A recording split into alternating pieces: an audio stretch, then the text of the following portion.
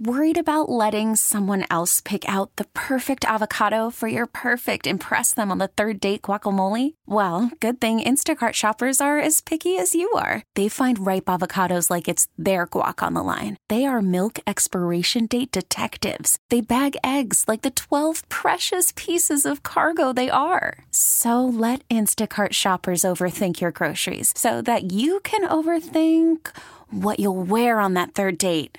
Download the Instacart app to get free delivery on your first 3 orders while supplies last. Minimum $10 per order. Additional terms apply. If every talk radio program were the same, what would be the point? The Michael Berry Show is a little bit different. We're going to talk about politics, but we'll also talk about how great it is to live in Texas. Weekdays 5 to 7 on Talk 1370. It's the Michael Berry Show.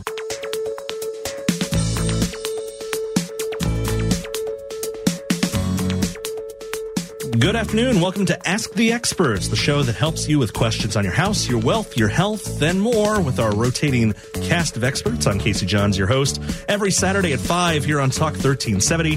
Don't forget you can catch up on past episodes online at talk1370.com/experts. Don't forget you can email questions you'd like to have answered to our experts at asktheexperts@talk1370.com. Both of those also available on the Talk app.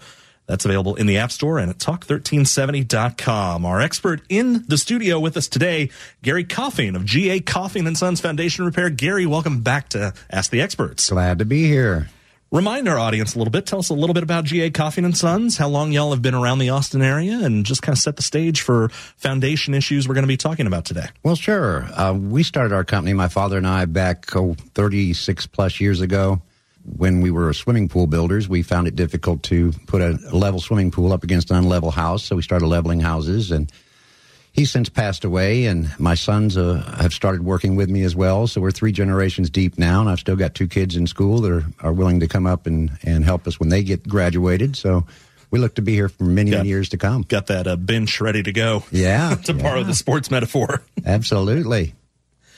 All right, let's talk a little bit, foundations obviously is your expertise. Let's talk a little bit about signs of foundation issues. If I'm looking around my house, I notice, different things that are played. What are some signs I can look for to know that I might have a foundation problem and something that I need to get addressed? Well, as we talked about last month, a number of details, but let's do this for our real estate investors, our realtors, and for everyone new that's coming to Austin and buying a house that may not be familiar with the fact that all of our homes are sited on this giant living creature called clay soil. When I'm looking to buy a home, one of the first things to consider is the geography of the situation. We have discovered that most of the clay soils in the Texas area have been deposited on the east side of every major city. We talked about that last month. So that's not to say that you don't have clays on the west side, but there'll be more south, southeast, east, northeast. You'll see a lot less on that west and northwest side. So if you're looking to buy a home, that's one of the first things you can do is pull out your map, take a look at it, and see where that home's located, pertinent to, say, I-35. If it's north and east of 35, then it may be something you want to look a little closer at. If it's east period of 35, south of 35, when you get south on the south side of town, Onion Creek, all those areas are just as bad. But again, know the area of town you're looking to buy in as to whether you need to look closer. As you start to approach this home or property, you're driving into the neighborhood, pay attention to the age and height of trees in the neighborhood. When you look around, you see these large hardwood trees towering over the homes. That's a clear indicator that we've got clay soils. As I mentioned last month, pines don't grow in clay predominantly. They grow in sandy silt soils. So when you see a lot of hardwoods, that's a good tip that you have clay soils under the home you're looking at. Look at the condition of the streets and sidewalks and driveways in the neighborhood as you're pulling into the neighborhood. If you see cracks in the middle of the road, you see cracks in the sidewalks, lots of them, feels like you're going on a roller coaster ride through the neighborhood. That's a good indicator that you have expansive soils that are moving around and something to mark in your notes that, hey, we're in that zone. As you get close to the house, you can stop across the street from the house, stand and look at that house. Many times the house will have a big smile on it. You can just see that there's a grin on the front of the house. That is not a happy smile. That's usually a bad indication that you have some foundation movement. The same can be true of frown. You may look at that house from across the street and look down the siding lines or down the brick lines or the roof ridge and see a frown or a smile. From a distance, you can see that much better. When you get too close to the forest for the trees, you can't see it as well as you can across the street. As you cross the street, get up close to the house and get real close to the house. Start at one point, say at the front door, and look at the borders around that front door. Look at the caulk joints. Look at how the brick or rock veneer meet up to that door frame. If you see large gaps on one side of the door that are filled in with extra caulk, or perhaps the caulk's pulled away and you can actually see a gap, that's an indicator you may have some movement. As you move along, look at the brick lines, standing at the corner of the house, looking down one side and then looking across the front. If you can get a straight line of sight on those, you can oftentimes pick up on that smile or frown we were talking about that's a little more visible from a distance. Look at the corner of the roof where it meets the siding. You have a freeze board there. It's a board that comes together that kind of trims out where the roof meets the exterior. If that's pushed away at the corners, that can be an indication that you've had some foundation movement. Move your way around the house, up close again, looking for any cracks in the rock or brick veneer, looking for irregular separations in the siding. Around windows, the same as around doors. We want to look for an even caulk joint around those windows. If we see big gaps in the caulk, that could very well indicate we have some movement. Open and close all of the doors, interior and exterior. Make sure they open and close easily. Make sure they lock and latch properly without having to beat on it with a hammer. All too often, we'll have these windows that, you can open it, but it takes the strength of a grown man to get it up and down, and that's not necessarily good when it comes to fire safety, being able to escape through a window like that. But more so, it can be an indicator that you're getting some binding in the foundation and the structure is actually racking or moving. Then look for noticeable slopes in the floors. And this is kind of a neat trick that I picked up over the years. If you walk backwards rather than forwards, you take your brain's ability to compensate for a sloping floor away to a large extent. A slope that you would not feel if you're walking in face first, you will feel if you turn around and walk backwards. So I always start in the center of a room, and I'll walk backwards toward the wall. I'll come back to the center and walk in another direction toward the wall. And in doing that, I can get a feel in my gut that I'm falling if I'm walking down a hill, or my heels are catching if I'm walking up a hill. I feel like this room has a slope to this corner. I'm not in touch with my feminine side. I'm actually referring to the gut feeling I get from walking backwards through that room. Yeah, and it kind of takes that mental trick out of it for your brain trying to compensate for the slope that it's obviously detected. Yeah, absolutely. The human brain's amazing, and it will compensate given any chances to make something seem better than it is. So slopes, they're not as much of a problem if you have a sloping floor as a lot of people would think. However, it can be distracting when your dining table sits at an angle, and when dinner's rolling off the table into your lap, it's not a good situation. Yeah, exactly. We're visiting with Gary Coffing, GA Coffing Sons Foundation Repair, family-owned for 3 generations, serving all of Central Texas. On the web at foundationandleveling.com. You can also give them a call, 512-33-LEVEL. That's 512-335-835. Gary, we're talking a lot about different ways you can tell that you've got foundation issues. Let's talk a little bit inside the house. We're talking interior.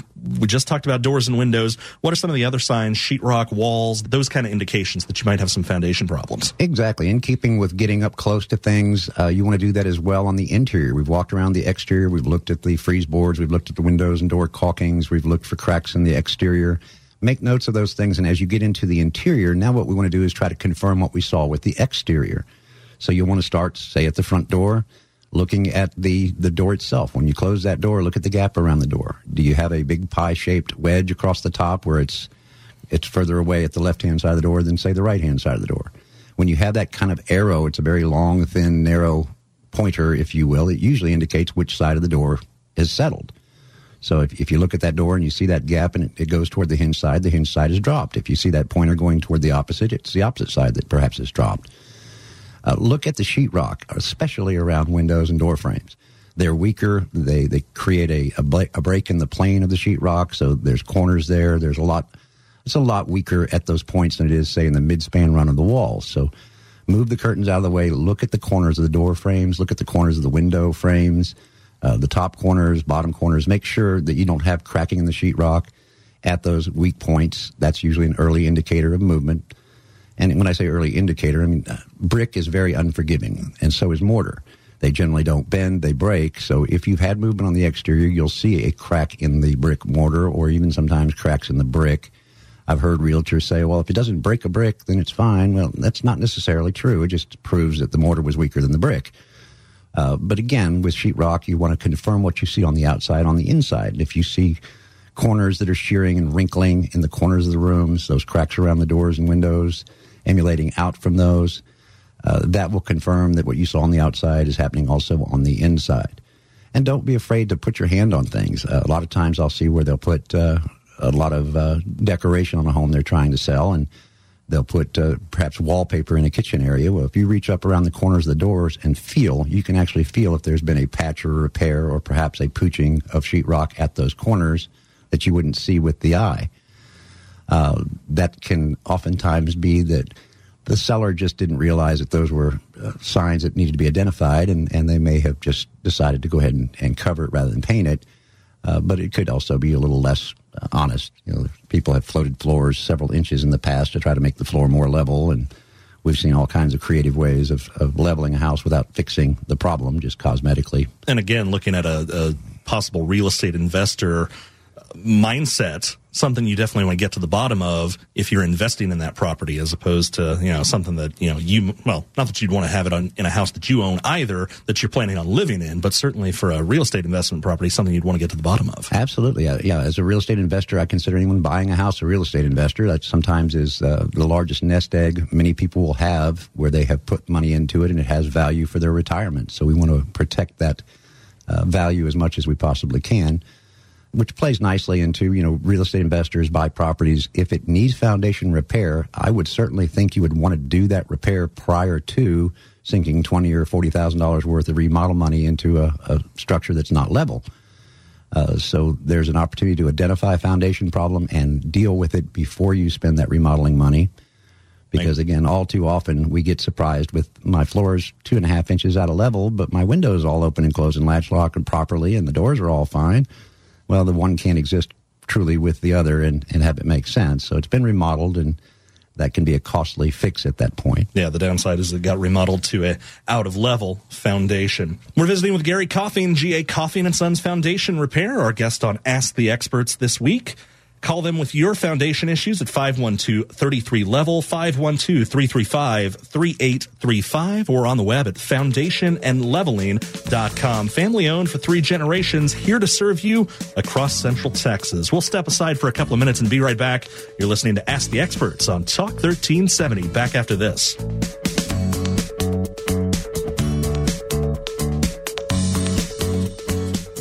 Keep up with the latest headlines from Austin and beyond on the all-new Talk1370.com. Stay informed with the latest news, weather, contests, and more. It's all just a click away at Talk1370.com. Just one more way to stay connected with Talk 1370.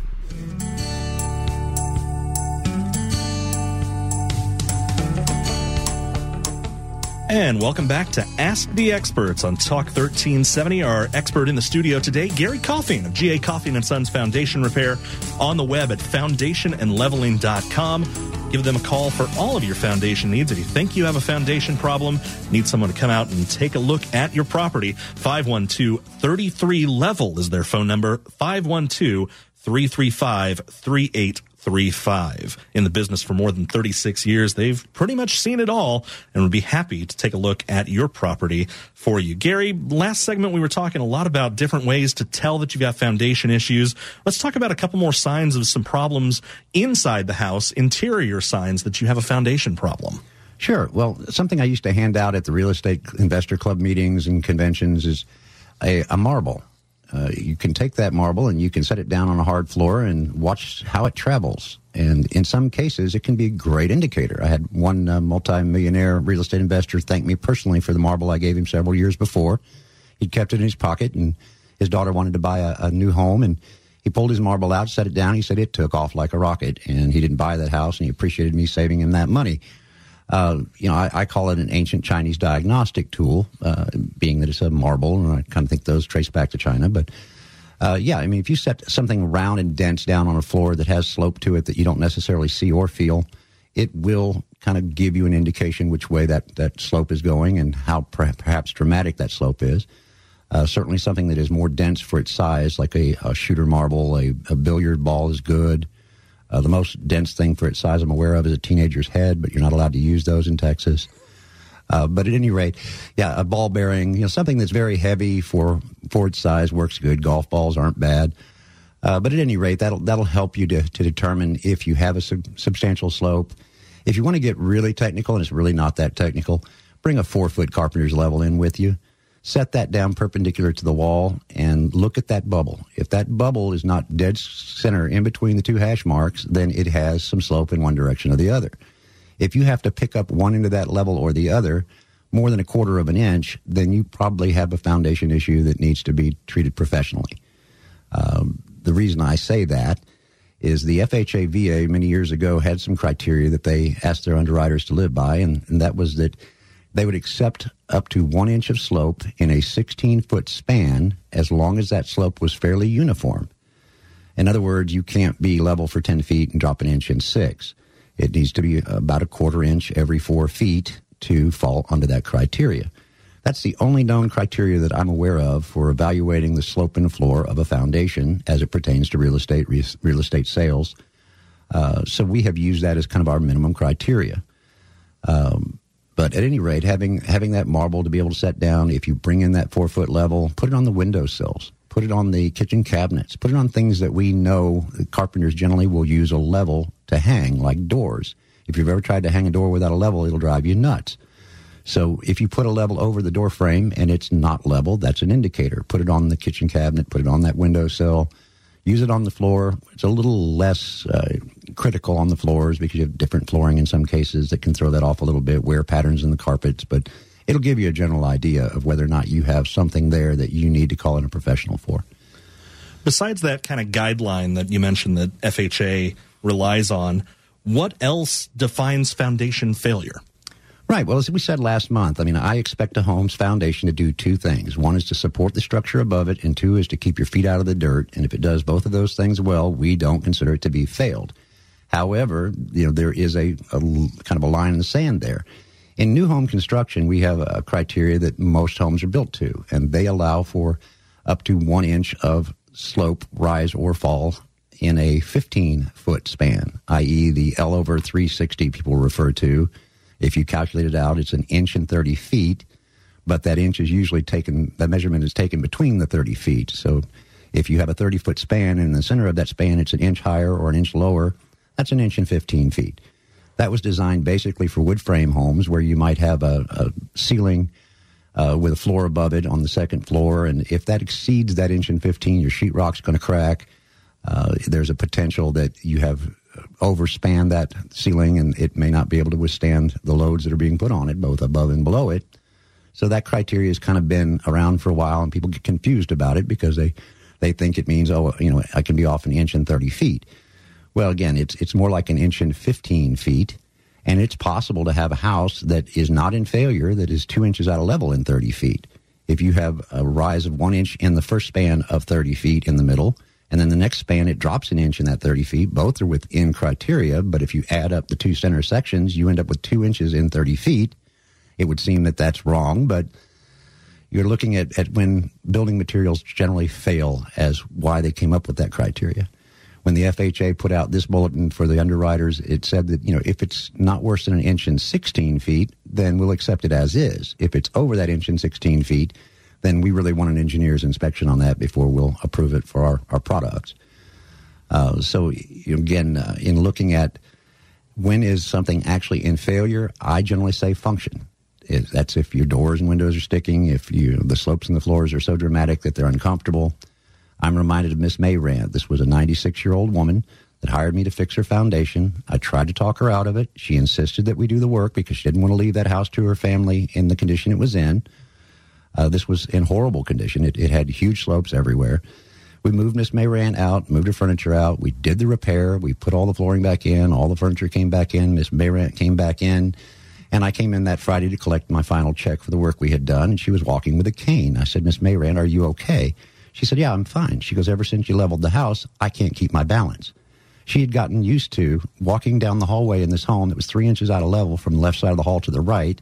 She'd been in that home since the war. That was the house her husband bought when he came back, and that's the house she'd been in for 60-plus years, and this just blew her balance completely off, leveling the house. So anecdotally, yes, people can get used to a house that's out of level. And just compensate in the mind. Again, wow. The brain is amazing. The human body does amazing things. We're visiting with Gary Coffing, GA Coffing Sons Foundation Repair, our guest on Ask the Experts this week, talking all things foundation issues. Gary and his family-owned business for 3 generations, they're ready to help you with your foundation issues at 512-33-LEVEL, 512-335-3835, or visit them on the web, an extensive website. Testimonials, frequently asked questions, and more on the web at foundationandleveling.com.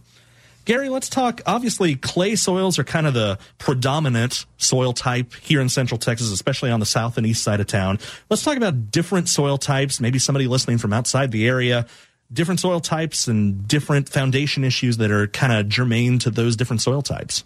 Very good. Yeah, I mean, expansive clay soils are probably the number one cause of foundation movement. But you still have problems in sandy silt soils. Sometimes those soils, when they get saturated, heavy rains can cause them to literally liquefy. And certainly when they do that, they would rather not lift your foundation. And for that matter, neither would clay soil. If clay soil gets dehydrated and dried, it would rather not lift your foundation when it expands back upward again.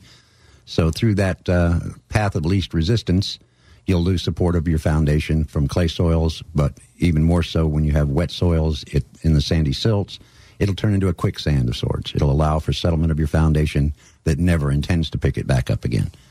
So despite the fact that you may not be on clays, you may have foundation movement because of improper drainage.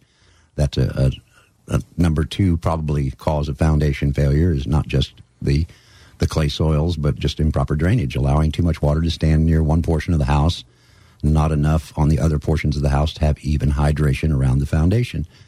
We'll see situations where people build raised beds near the foundation, and when it rains, the water comes off the roof and it gets trapped in these raised beds and just sits there. It doesn't drain off. It doesn't go past the sidewalk or under the sidewalk. It just gets stuck. Anytime you introduce too much moisture in one area and not enough in another, you're creating a scenario that you can have a differential deflection, or in other words, movement that causes foundations to fail. There are so many other factors in looking at a home beyond just the clay soil factor. We talked about that as you're looking at your areas. There's the quality of the construction is a big point. We run into situations where all the level lots have been sold. That's kind of what realtors will tell you these days. So when you see a new home that's being built, it's often on a cut and fill lot. That means they've come in with a bulldozer and they've cut some of the hill down, moved that soil over to the lower part of the lot, and built that soil up to make a level pad to build a home. But it's very difficult to get proper compaction of the soil with mechanical equipment in a matter of days versus Mother Nature over millennia. All too often, you'll see on the highway when they're getting ready to do an overpass, they'll start building soil up on this overpass site years in advance of actually coming in, cutting in, and building that overpass. That's to allow for plenty of time for the soil to be rained on and compacted by gravity and Mother Nature. Whereas in a builder's lot, he's not going to take months or years to compact soil.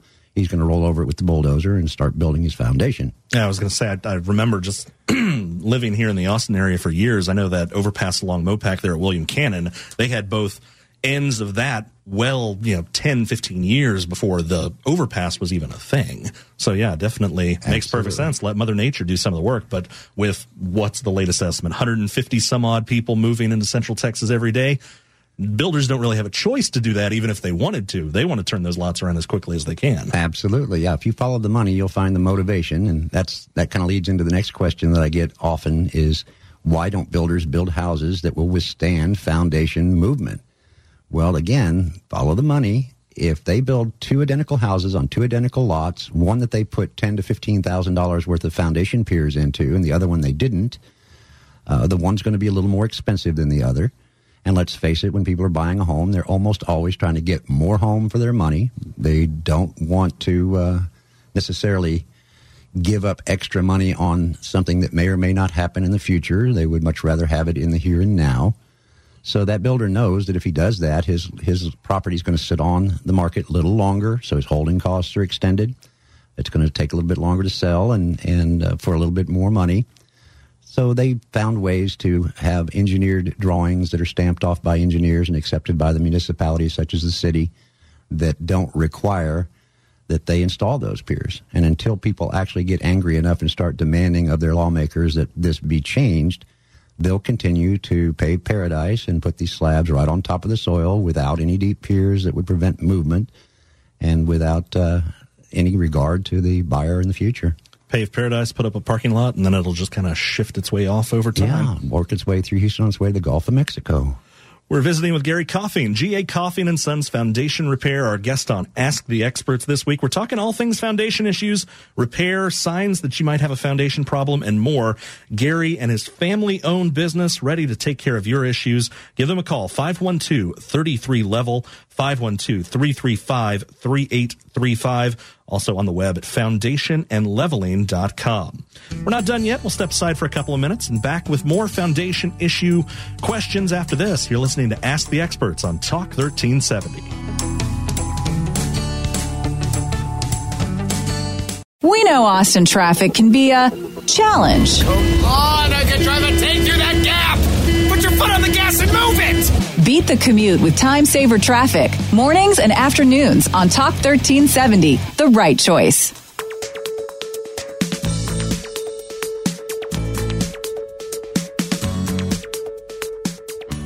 Welcome back to Ask the Experts on Talk 1370, the show that helps you with questions on your house, your wealth, your health, and more. Our rotating cast of experts. Don't forget you can catch up on past episodes of the show online anytime at talk1370.com/experts. And if you've got a question you want answered by one of our experts, send us an email. Ask the Experts at talk1370.com, and we'll get that on a future show. Here in the studio with us today is Gary Coffing, GA Coffing Sons Foundation Repair, 512-33-LEVEL. That's 512-335-3835. They're standing by, a family-owned business for 3 generations ready to serve you. Also on the web at foundationandleveling.com. Gary, you say you've been in the business for 36 years now. That's a long time. You've been around Central Texas for that time. You've seen it all just about. Just about, from islands of sand such as Galveston to mountains and rocks like we get in West Austin and all points in between.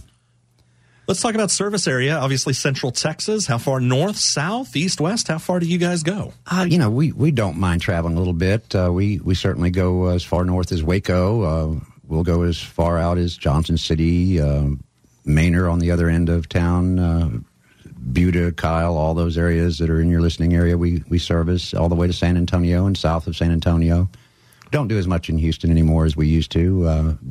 Everybody's moved up here to the hill country, so... Moved into God's country. Yeah. Can't blame them there.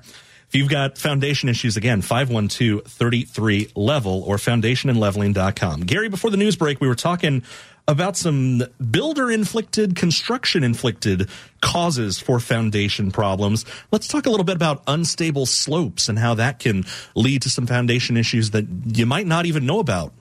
Absolutely. Yeah. Well, again, an unstable slope could be a number of things. It could be a hillside that has no natural retainage and hasn't been altered by a builder whatsoever, but just in nature, again, all of these soils are trying to migrate south and east of here, and they want to end up at the lower elevations of the delta, say the Gulf Coast, Louisiana. Everything's kind of moving in that direction. If you build on a steep slope, you want to cut in some type of retainage at some point. Many builders will use their foundation, their slab foundation itself as the retaining wall. And depending on how well that's been designed by the engineers and how well it was installed by the crews that did the work, it may very well be just fine. You'll see a lot of that type of construction as you get up here in the rolling hills just west of Austin. But if it isn't sufficiently installed or designed, then you have a problem with your house trying to move with that slope. So that's one of those builder issues where they have the opportunity to do it and do it right, but if they don't, that soil can continue to migrate. I've had a guy call me out, and he had a problem with his front driveway. The driveway was kind of buckling where it met the garage. As we looked at the lot, you walked 5 feet toward the backyard, you dropped 10 feet in elevation. It was just a steep lot. It didn't turn out that his driveway was binding with his garage. It was his house was settling, and it was trying to kick the driveway up and out of its way as it was rotating down the hill. Mm. So, again, those unstable slopes can be controlled with proper retaining walls, retainage. Again, drainage control becomes an issue in that situation, because if you have erosion where water races past the house and it starts eroding the topsoils and you start seeing more and more of your slab with the years, eventually you'll see the bottom of that slab, and at that point you have no more retainage, and you're certainly leaving yourself vulnerable at that point to more movement. So that's one of those design criteria we talked about. Post-tension cable slabs versus steel-reinforced slabs. I personally like steel-reinforced slabs. I find them more predictable when I relevel them. The post-tension cable slabs, once those cables have been stretched a little bit, when you pick it back up, they don't retension themselves. So you end up with a little bit more of a wavy outcome when you re-raise that type of foundation structure. Engineers have found ways to appease the beast when it comes to landscape. They'll see that they need to maybe make the front beam a little bit deeper, trying to create what they call a root barrier by making the front beam a little deeper so they can have trees in the front yard. Last month we talked about trees and their interaction with clay soils, and how if you have a tree, it could take anywhere from 30 to 300 gallons a day out of the soil. And that can cause one side of the house to remain substantially drier than the rest of the perimeter of the house. And back to improper moisture maintenance, you'll have some differential movement with that scenario. Texas A&M put out their report many years ago that stated the root system of a hardwood tree when planted in clay soils will travel 1 1/2 times the drip line of that tree in search of moisture. So if you have a 60-foot canopy, you've got 90 feet of root coming from that trunk outward looking for moisture in every direction. So your neighbor's tree can be stealing moisture from your home. These tree roots, if they can't get under your foundation, they'll just pull so much moisture out of one side of the foundation that the moisture starts migrating down and under and back up again. It'll just kind of take care of itself over time and fix the problem for it itself. It tries to compensate, yeah. So the soils will still lose moisture even if tree roots can't get under the foundation. If they get near enough to the foundation, they can still create the same scenario. So watering, pruning back of leaves to limit the transpiration of moisture into the atmosphere can be helpful. Watering away from the home's foundation. Some clever things that have been done here in Austin is many people have their washer and dryer in the garage.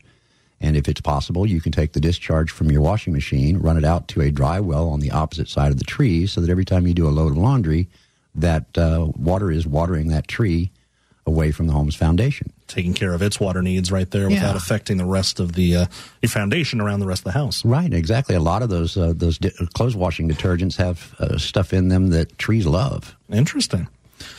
Talked a little bit about trees there. What are any other landscape issues that can cause some foundation problems? I know we talked a little bit about flower boxes and other things around foundations in the last segment. Anything else that can cause foundation problems that homeowners and real estate investors might need to be aware of? Right. Well, with the landscaping, we really need to look at positive drainage away from the foundation. It's nice to have built-up beds near the foundation, and the shrubs and all those things are wonderful, but be cognizant of the fact that you don't want those to retain moisture more so than the rest of the perimeter of your home. So the typical Texas home has a beautiful front yard and sometimes zilch in the backyard. It depends on just how much you spent for that new home and whether you could afford the landscape package for the backyard or not. So you have a sprinkler system and great shrubs and beautiful plants in the front and great grass, and it's sprinkling and maintaining moisture for those trees and shrubs and lawn, but in the backyard, nothing's going on, and you have just set yourself up for a major failure. Or if it's one of those things like certain members of my family who will remain nameless, it's, that's going to be a honeydew project once we move in, and it never gets done. Yeah, and the honeydews never come to fruition when it comes to getting out in this heat and busting sod. But at any rate, those are the things that landscapers will do to us. Oftentimes, I had one new home builder, had a house less than a year old, had a problem with it moving, and when they called me out to look at it, the homeowner had put in a beautiful water garden very near the home, behind the house, with these waterfalls and water splashing everywhere and beautiful rocks and koi ponds. And what it did was it contributed a great deal of moisture to soils that hadn't seen that kind of moisture, and they started to expand, jacking up this brand new house. They thought it was really builder error, but it turned out that it was more self-inflicted, a side effect of having a beautiful water garden. Nice to look at, but not so good for the foundation. As they discovered. In terms of other things that landscapers can do to us, here again, positive drainage away from the foundation. The trees and shrubs and sprinkler systems should be uniform around the foundation. If not, you should take the effort to water around that foundation to try to minimize a differential. And last month, we discussed using a screwdriver. If you take a long screwdriver, 18 inches or so, and you can shove it into the soil without beating it, you have good soil moisture. If you see soils cracking near the foundation, pulling away from the foundation, or cracking in the middle of the yard, remember, these soils don't just contract in one direction. They're contracting in multi-directions. And when they shrink, they don't quite swell up 100% when they rehydrate. And that's kind of, one of the old adages is, either use a sprinkler on the foundation or maybe a soaker hose. Again, the idea is just common, consistent moisture all around the house. Exactly. And we love soaker hoses. And properly installed, they can be very beneficial. When people ask me, well, gee, where should I put my soaker hose? Well, when you cut your finger, you don't put the antiseptic on your wrist. So I think that you want to put that moisture near your foundation. I've had many engineers, and I'll say this as I said last month, that you can put 5 engineers in the same room. They won't agree on lunch, but this they kind of find a consensus on, that whatever depth you decide to put your sprinkler system or soaker hose, you should keep an equal distance from your foundation. So if you're going to go down 8 inches, try to stay 8 inches to a foot away from the foundation itself so that you prevent the potential of overhydrating, getting too much water too close. With those drip lines, the soaker hoses that kind of look like foam rubber garden hoses, they're designed to sweat moisture. And if you look at your household pressure, it's way too high to just hook one of those up and turn it on. You'll end up springing profuse leaks in the first 5 or 10 feet of the hose and virtually nothing at the end of the hose. So if you're going to use soaker hoses, I do recommend you put them in the ground. And or if you just don't want to dig, put the soaker hose near the foundation and cover it with plenty of mulch. But get a 10-pound pressure reducer and put that on that line so that it reduces that household pressure down to something those hoses can manage. If you put 10 pounds through one of those soaker hoses, it will sweat throughout its entire length, nice and slowly. And that's really what we're looking for. We're not trying to overhydrate an area and then come back a month later and do it again. With soaker hoses and or sprinkler systems of whatever nature, we want to introduce moisture slowly, allow those dry soils to pull that moisture to them, and they will. If you do this religiously, you will find that you're using much less water with that pressure reducer and running it. I recommend run it 15 minutes in the early morning, 15 minutes in the late evening, i.e. when you're up making coffee or brushing your teeth in the morning, you'll hear that water kick on because you're near a water source, and you know that your batteries are working on your little timer that turns your water on and off for you. And the same is true in the evening. You're getting ready for bed, you're taking a shower or brushing your teeth, you'll hear that water kick on and off, so you know to check your batteries. But by doing that, you're introducing that moisture slowly, fairly uniformly, and then go around and try that screwdriver test again. If you're just not getting enough moisture yet, kick it up to 20 minutes early in the morning and late in the evening. And one of those things, too, like you say, nothing wrong with putting it on an automated sprinkler system, but definitely something you want to keep an eye on. Say we, get lucky and have a monsoon come in all of a sudden. Probably don't need to water the foundation that day if Mother Nature's done it for you. Exactly. Common sense prevails, and I realize that's a commodity that's in short supply, but we can train ourselves to be a little more vigilant when we start talking about that $5,000 to $15,000 or $20,000 foundation repair. We don't want to trust a gizmo with our largest investment, so yes, you want to make sure that you monitor it, check it occasionally. I've seen critters, armadillo are notorious for digging up soaker hoses and getting a good drink. And therefore, you need to look for springs that pop up from time to time that are maybe critter-caused. By burying those soaker hoses, they don't do well in direct sunlight. They tend to dry, crack, and deteriorate. So burying them gives them a much longer life and certainly is recommended. We're visiting with Gary Coffing, GA Coffing Sons Foundation Repair, our guest on Ask the Experts this Saturday. 512-33-LEVEL is the phone number, 512-335-3835, or on the web at foundationandleveling.com, a family-owned business serving the Austin area for 3 generations. Again, on the web at foundationandleveling.com. We'll step aside for a couple of minutes and be right back. You're listening to Ask the Experts on Talk 1370. Back after this.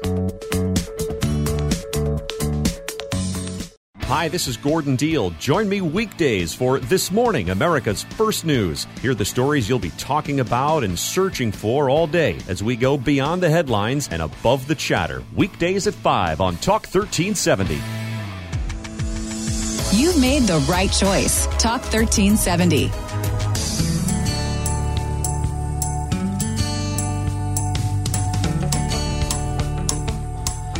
And welcome back to Ask the Experts on Talk 1370. I'm Casey Johns. Our expert in the studio today, Gary Coffing, GA Coffing Sons Foundation Repair, 512-33-LEVEL, 512-335-3835, on the web at foundationandleveling.com. Gary, we've spent a lot of the show, all the show today, talking about different foundation issues, how you might know that you've got a problem. Easy question right now. We're in the midst of summer, heat outside, 105 degrees. Nobody wants to think about it. What's the best time of the year to get a foundation repair? Is there such a thing as the best time of the year to get a foundation repair done? I'm certain that there could be, depending on how you look at it. I kind of feel like foundation repair is like dieting. It's the one that you can afford and the one that you'll stick to. So if you have the money in the summer months to do it, we don't mind working in 105-degree temperatures to repair the foundation. If the wintertime is better for you, we're happy to work in the winter. Our guys have coats. They won't freeze to death. We don't think of it being a best time of the year for us. We certainly think that if you're using pressed pilings, that maybe the period that had the most moisture in the ground could be beneficial. But once you get past the top 3 or 4 feet of surface dryness, you get into moisture-stable soils for the most part, and it doesn't seem to matter if it's the middle of summer or winter as far as getting the proper depth of the pier. So I would say, there's not really a definitive yes or no answer to that. So really any time that's convenient for you is convenient for us. Let's talk a little bit about concrete pilings. Can those deflect over time? You'll see that in some of the competitors' literature, the ones that don't offer that as one of their foundation repair solutions. As I mentioned last month, we've been around the country looking for anything new, and we research every foundation repair method to see how applicable it is to our soils here in the Texas Gulf Coast region. But when you think about it, you're going to take these sectional pilings and you're going to force them into the soil like a nail going into wood. The same principle that keeps your ceiling from falling on you is the same principle that holds these pilings into the soil. It's called skin friction. When you force something into the soils, you displace soil. That soil struggles to get back where it once was, and it seizes up around the pilings. In fact, we did some testing back in the late 70s that if you used 10 tons to drive a piling into the soil, you came back a week later, it took 18.6 to get it moving down again. That's part of the result of that soil seizing up on that pier. For the same reason, if you're drilling a well, you don't break for lunch, leave the well head in the soil, and come back and expect to turn it again. Those soils, even during lunchtime, will seize up around the drill head, and you'll shear it off trying to get it back out. So once we start installing these pilings, we get through that top 3 or 4 foot of dry crust. We hit that moisture-stable soil. We continue pressing those pilings to refusal. With the sectional pilings, you're able to get under the load of the house, under the beams of the house, and drive straight down rather than at an angle like you would do with a drilled pier or a steel pier or a helical anchor. That's one of our benefits, is we are driving straight down, not at an angle. We talked last month about how difficult it is to get truck mount equipment out there to install a pressed piling like a steel pier or a helical pier or a drilled pier for that matter, because of overhangs of the eaves and the fact that if you need interior piers, you have a house there, you can't drive that equipment in. So the sectional piling is a lot more usable on residential repair than any other method that we offer. But we do offer all different methods for different conditions and different outcome expectations. As to whether they can become dislodged or whether they could tilt or what have you, it's highly unlikely. Soils in confinement tend to only expand up and down, and the only left and right type movement you get is at the very surface. When we talked about dry cracks in the soil, when you see it cracking at the surface, it generally does not allow for movement from side to side once it's in confinement. Okay, in the couple of minutes we've got left, let's briefly talk through the repair process. If somebody calls up GA Coffing Sons, what can they expect? How long will the process take? Generally speaking, obviously every case is different, and you guys would be more than happy to hold people's hands through the process, but give them an expectation of what they can expect when they give GA Coffing Sons a call. Absolutely. Well, they can expect me to politely answer the phone, take their information.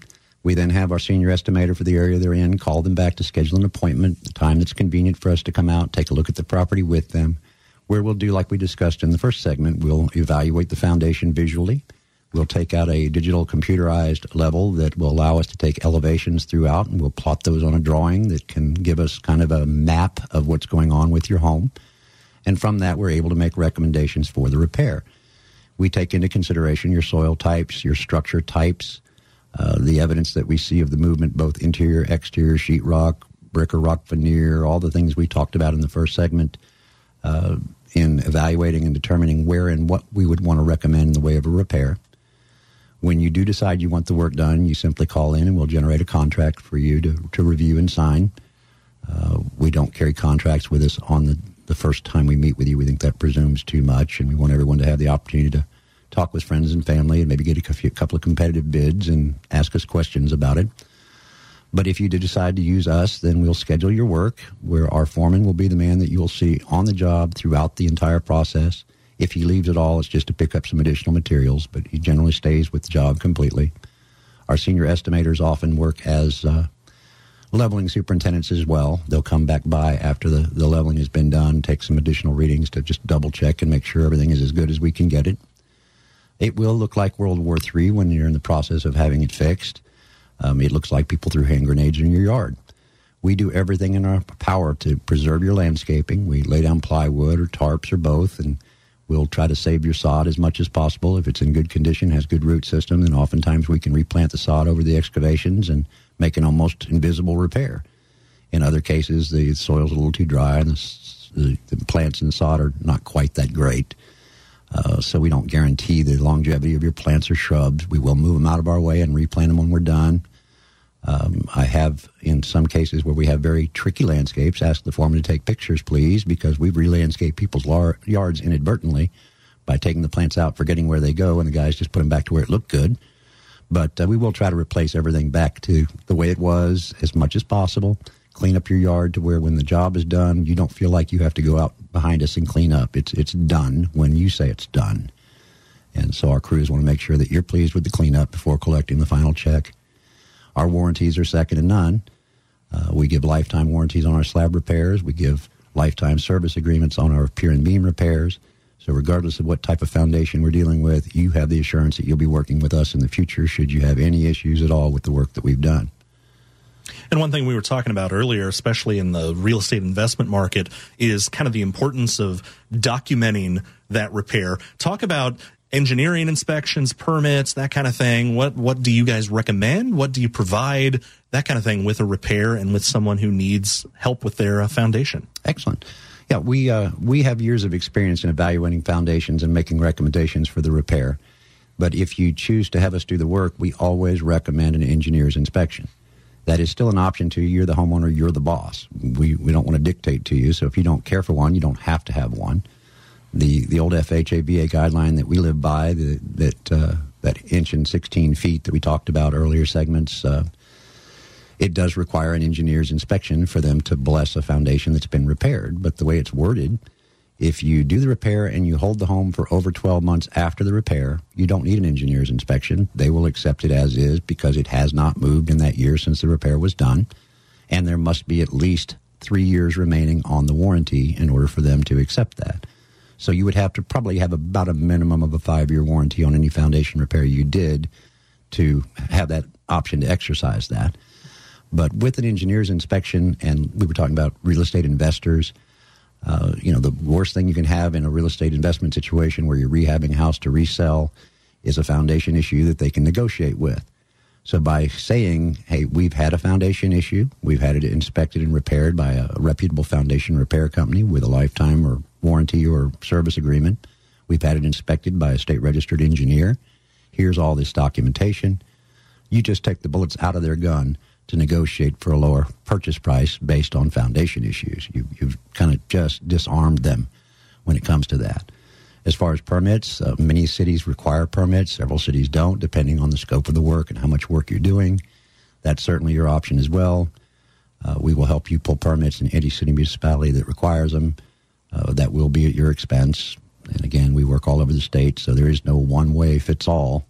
Every little suburb has to have its own little different rules and regulations. Absolutely. Even homeowners associations sometimes get involved in this and will prohibit how much signage we can have on our vehicles when we're doing a repair in their neighborhood because, God forbid, anybody should drive by and see a foundation repair being performed in their subdivision. But HOAs on that topic. Oh, that's another segment altogether. I was going to say, that's a whole nother show altogether. Yes, sir. We are out of time. 512-33-LEVEL. If you think you've got a foundation issue, Gary, his family, owned for 3 generations. They are ready to help you.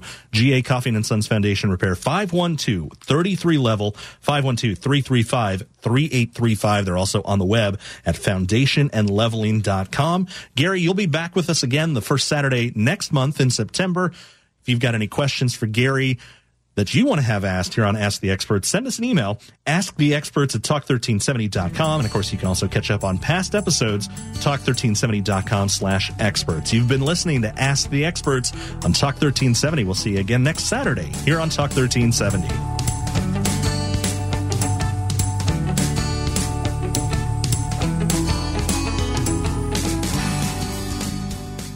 GA Coffing Sons Foundation Repair is a locally owned, family-run business proudly providing expert foundation repair services from Austin to San Antonio and throughout the Texas Hill Country for decades. In fact, 36 years of hands-on experience has been handed down from father to sons through 3 generations, and their customer satisfaction rating reflects the family's commitment to doing your job right the first time, for the last time, with warranties on all of their work. Each foreman pays total attention to the details while they supervise highly trained personnel using only time-proven technology to complete each repair as if it were their own home. Real value is when a fair price is paid for exceptional results. Value and customer satisfaction accompanies every project, from the no-cost estimate all the way through to the cleanup of your yard. Call GA Coffing Sons Foundation Repair with all of your foundation repair questions or to schedule an estimate, and rest assured that their family will treat your family and home with the utmost respect through your residential or commercial slab on grade or pier and beam foundation repair. Call 512-335-3835. That's 512-33-LEVEL, or visit Foundation and Leveling. Take talk with you anywhere with the all-new Talk 1370 app. Listen to your favorite shows, keep up with the latest breaking news, and more. Search for Talk 1370 in the App Store or find the links at talk1370.com. It's anywhere I need. Talk 1370, the right choice.